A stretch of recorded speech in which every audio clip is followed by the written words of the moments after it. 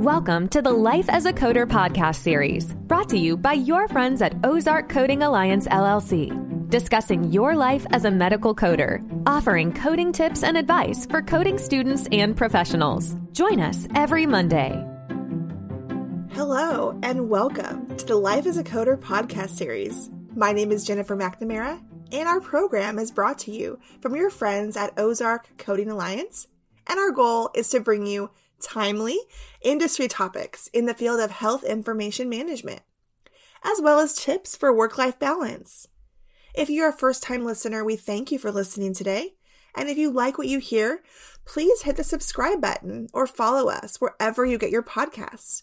We are found on Podbean, Apple, and now iHeartRadio. Our disclaimer, as always, is that our podcasts are not to be taken as legal or professional advice. It's based on our over 35 plus years of experience in the coding and billing industry, and we really want to share with you what we've learned and why we love this industry. My partner Angel and I here at the Life as a Coder and Life as a Coding Instructor podcast series are so grateful for all the support, and we know you have a choice as to what podcast you listen to and where you get your coding information. So we thank you for joining us and always supporting us here. Today is Monday, June 7th. And we, of course, wanted to talk about something that we love to talk about, and that's our coding books. I am really big into learning how to use my coding book and always discovering new things and new ways to use my books. And I, of course, know there's a lot of electronic devices out there that we can do code lookups, right? But it's really important that when we start as a new coder, right, especially new coders, that we learn how to use our books properly. Now, there are always things every year that I like to dig in when I get a new book, a new coding book. I like to dig in and see what new features they've offered this year, and I've seen a lot of changes over the years. So today our topic is getting to know your HCPCS manual. We're going to talk about this handy little manual, and it's a really great manual that we, of course, many of us use every day, some of us depending on our specialty and what we have to code for every day. It's really important that we understand the history and the proper use of our manual, especially this one. I thought that was fascinating when I dug in and did a little research about the history of the HCPCS manual. The life of the HCPCS manual actually started in the 1980s, and we do have the link to the CMS document that discusses the history of that in our show notes. So I encourage you, take a look and get to know the history of the HCPCS manual. Now, I thought it was very interesting, of course, learning about how it's of course implemented, and then of course CMS and AMA are the ones that have that main responsibility. They are the delegated authorities under the Health and Human Services and the HIPAA Act of 1996 to regulate and distribute this manual. Now, as we understand, there are two levels as it occurs at this moment in time, right? A lot of changes have happened since the 80s, but as of right now, we have level 1 and level 2. So, of course, level 1 is what we know as our CPT code book. Our level 1 codes are in our CPT code manual, and we'll talk about that manual at a later episode. But for today, we're going to talk about the level 2 codes, which are the HCPCS level 2 codes, Healthcare Common Procedural Coding System. So this is a really great way to give the insurance payers something that they can standardize. And so CMS realizes, of course, how important it is to standardize things. So it is another method of coding, of reporting codes to the insurance companies. Now, remember, with anything, we always check our payer guidelines. We always check our payers as to what codes they accept. But it's always beneficial to, of course, get to know your coding book. Look at the symbols, right? At the bottom of your book, just like any other coding book, you're going to see symbols. And those are very important to understand what they are and what they mean, because they may affect you in your practice. And I really am a big fan of this book because it has so much valuable information. And even though I don't use it every day for coding purposes, there's a lot of valuable reimbursement information in there that all coders should be familiar with. And yes, you may not use it every day, but be familiar with what is in your book so that you can have it available if that event arises or that need arises that you'll need to use it. Now, there are a lot of different codes in there. Some of the ones we're going to highlight, of course, from that CMS document are the C codes. Now, these were established to permit implementation of course, these codes for the outpatient prospective payment system. So these are reported for device categories, new technology procedures, drugs, biologicals, and radiopharmaceuticals. So if you work for a facility where you have to report on a facility claim for the outpatient prospective payment system, you're going to be most likely using those C codes, right? And then the G codes, which of course we most likely are very familiar with. Most of us who are in the professional fee coding industry, coding for physicians and professional side of coding, are very familiar with our G codes because these include services that, of course, otherwise would have been reported with CPT-4 codes and our level 1 codes, right? But because there isn't maybe a more specific code and we don't want to use unlisted if we don't have to, right? We want to avoid that. We can actually come to our HCPCS level 2 code manual and we can investigate and see if there's a code that will be applicable to our procedure to help us avoid using a unlisted code. There are a lot of codes that CMS has specifically entered into this code manual that are for use with Medicare claims, but other payers use them as well. Maybe you're not familiar. Payers like Blue Cross Blue Shield, some of your replacement plans for Medicare. Other commercial payers are also requiring the use of G codes to report claims for services that are found in that book. So they, of course, can be used for Medicare and non-Medicare payers. Now, the Q codes, these are specifically to identify drugs, biologicals, and other types of equipment that are not identified by national HCPCS level 2 codes, but there are codes that are needed for Medicare claims processing. So you may see some of these for supplies, specifically with casting and things like that for orthopedic physicians.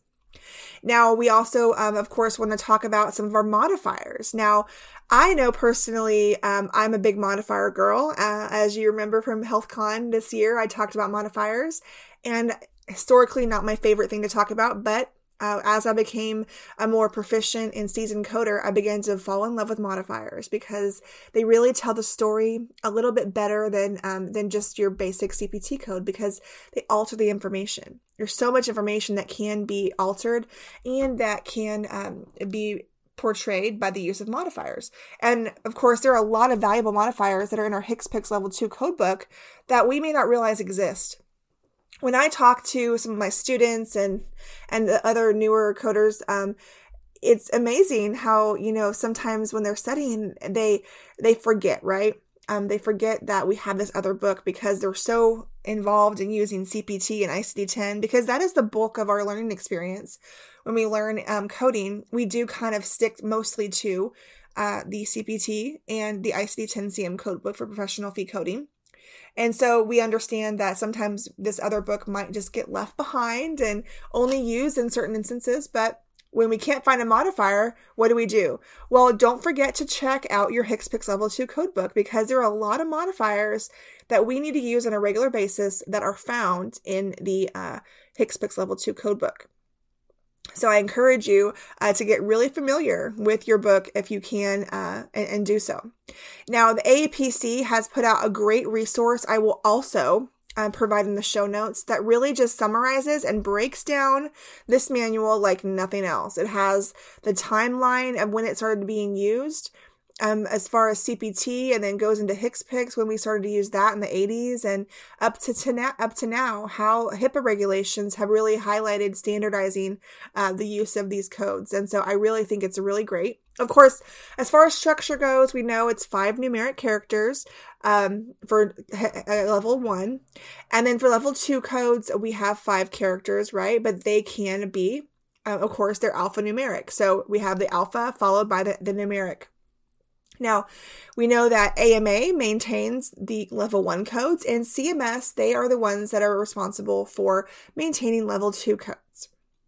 There are yearly updates to this code set, so we always want to check for those updates for CMS. And just a little tip too, many of you that are in the field, if you don't realize where you can go to do that, you can go to CMS's website and you can sign up for the MLN articles and updates. Anytime there's a change to anything or there's an update, you want to get access to those MLN articles, those newsletters, because any changes are going to come to your email and then you'll know about them and you'll be up to speed. Now, most things I like to talk about with coding for specifically are some of the main code sets that we use frequently. So for me personally, in my field, orthopedics, of course, I do use G codes a lot. I use the J codes, right? A lot of us use those J codes. Those are those injections, those medication codes that we use most often. So typically on a claim, right, we have to use a CPT code or a level 1 code to report the actual procedure of administering a medication, whether it's intramuscularly, through the joint, however we're going to inject it. But then we also have to get reimbursed for the medicine or the drug that we're, of course, entering into the patient, injecting into them.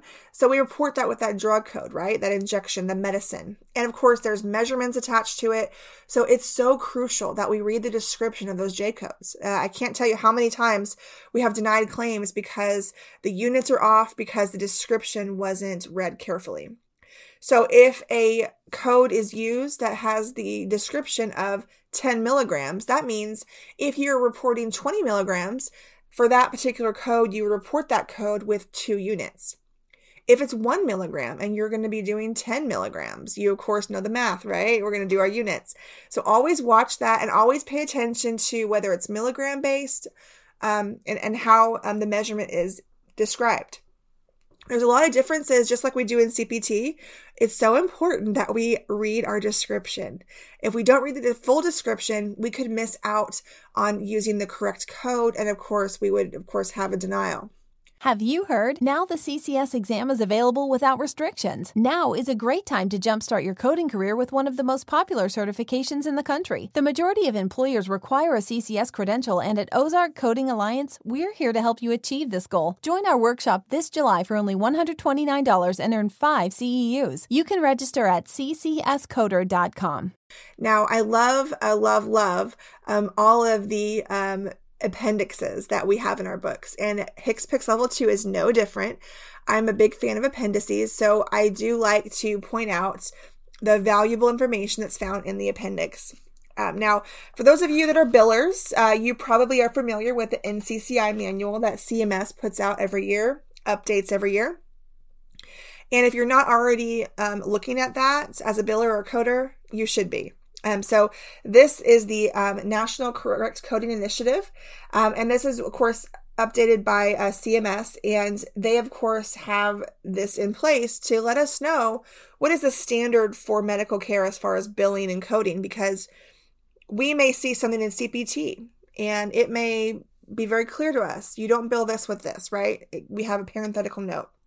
CMS identifies that as well. They read the same manual. They look at the coding guidelines that are put out by the AMA, and they, of course, may have something that they want to add to it or something that they're going to clarify for their purposes. And so we have to read our NCCI manual. We have to read those and look at those updates every year. Now, usually they will update that, and they will, of course, add in certain bold or red letters the revisions for that year. And so you'll want to look at that color coding to see if there's any revisions. But there's things in there that are so valuable as far as like the global package, surgery package.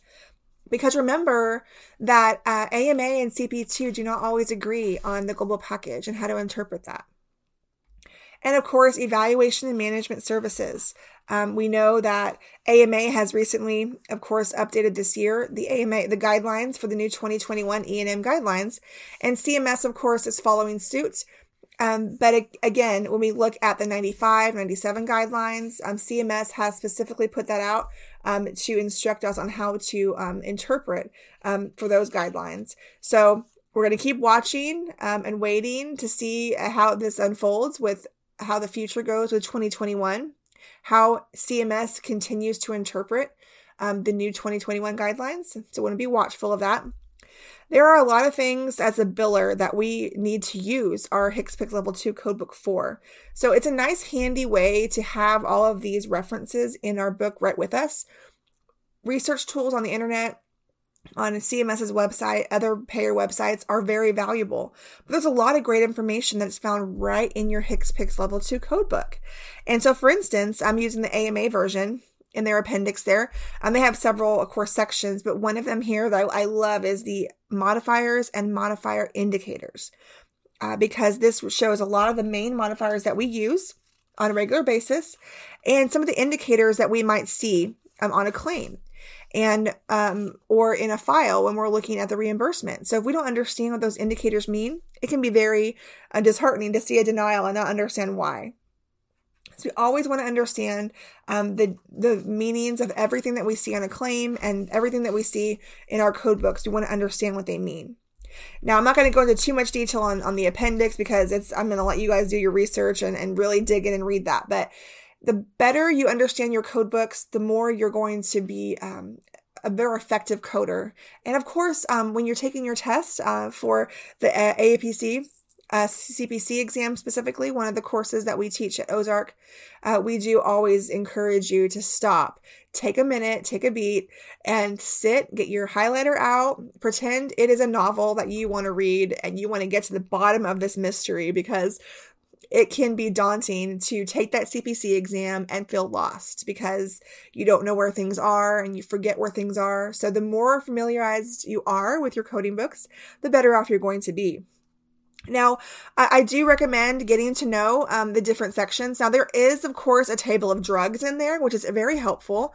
So if you don't know the drug name, you can, of course, do some research to find out what the actual drug name is versus the, generic name versus the actual brand name to get that information. But there's a great drug table in there.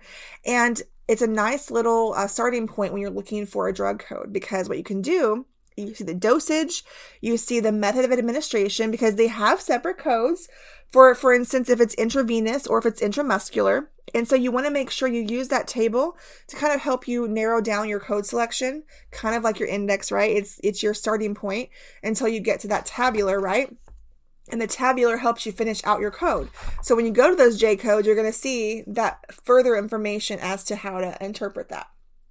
Now, there's a lot of information as far as that can be, like I mentioned earlier, there can be a lot of information found just in those symbols at the bottom of your book. So it's very important that you understand those symbols and what they mean.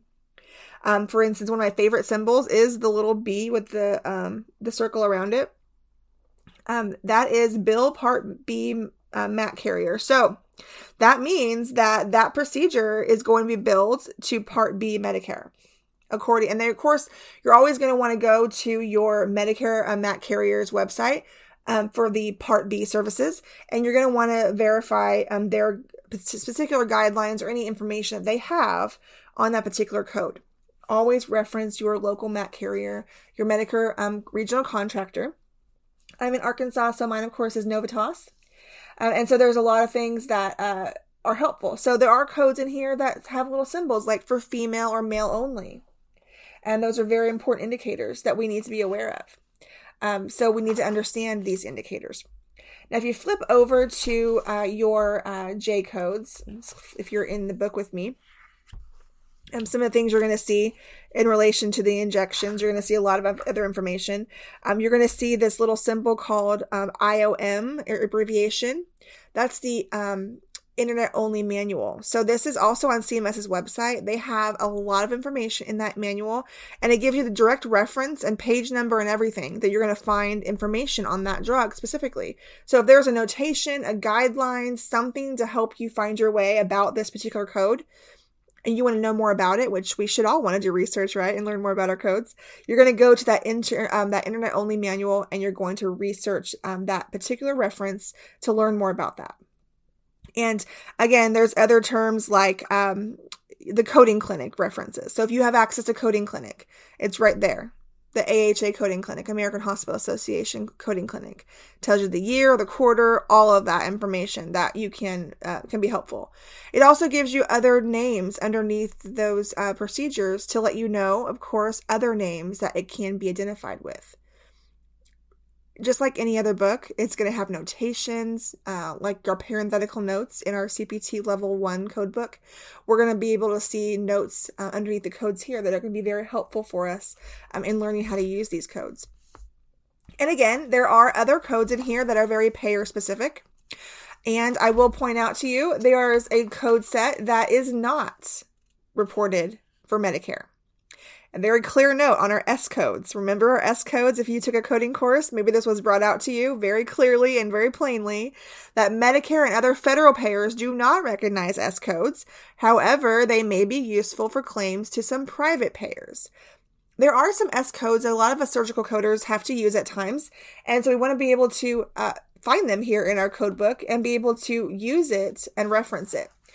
And there's a lot of information out there, a lot of information on S codes, articles, blogs, different things, but always come back to your book. Always come back to your book and look at the code directly and scan the page, kind of research what's in that general area. A lot of the codes are very similar, right? And so you can see some of that. There are some S codes for screenings and examinations, for vision supplies. If you're an OBGYN coder, you may find it fascinating to look at some of these gynecological examinations that are found, codes that are found in the S codes. If you're an ophthalmology coder, there are some codes in there that can be useful if your payer accepts those. So always check with your payer if you need to look at, you see a code and it really describes what you're doing, or maybe it's more descriptive or more beneficial to use than another code. But you want to make sure your payer accepts it. So always check into that.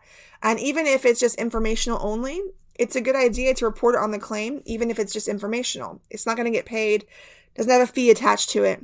But informational codes are very important to tell the full picture, to tell the story of what's happening to the patient or what you performed, right? A lot of things in this book that can be so helpful. Now, of course, we're not going to go into too much detail on the entire book because there's so much to know. But my main focus here today is just really get to know it. Look through it. Take the time. Give yourself an hour of time. And 1 hour can give you a lot of information that you can find in this book.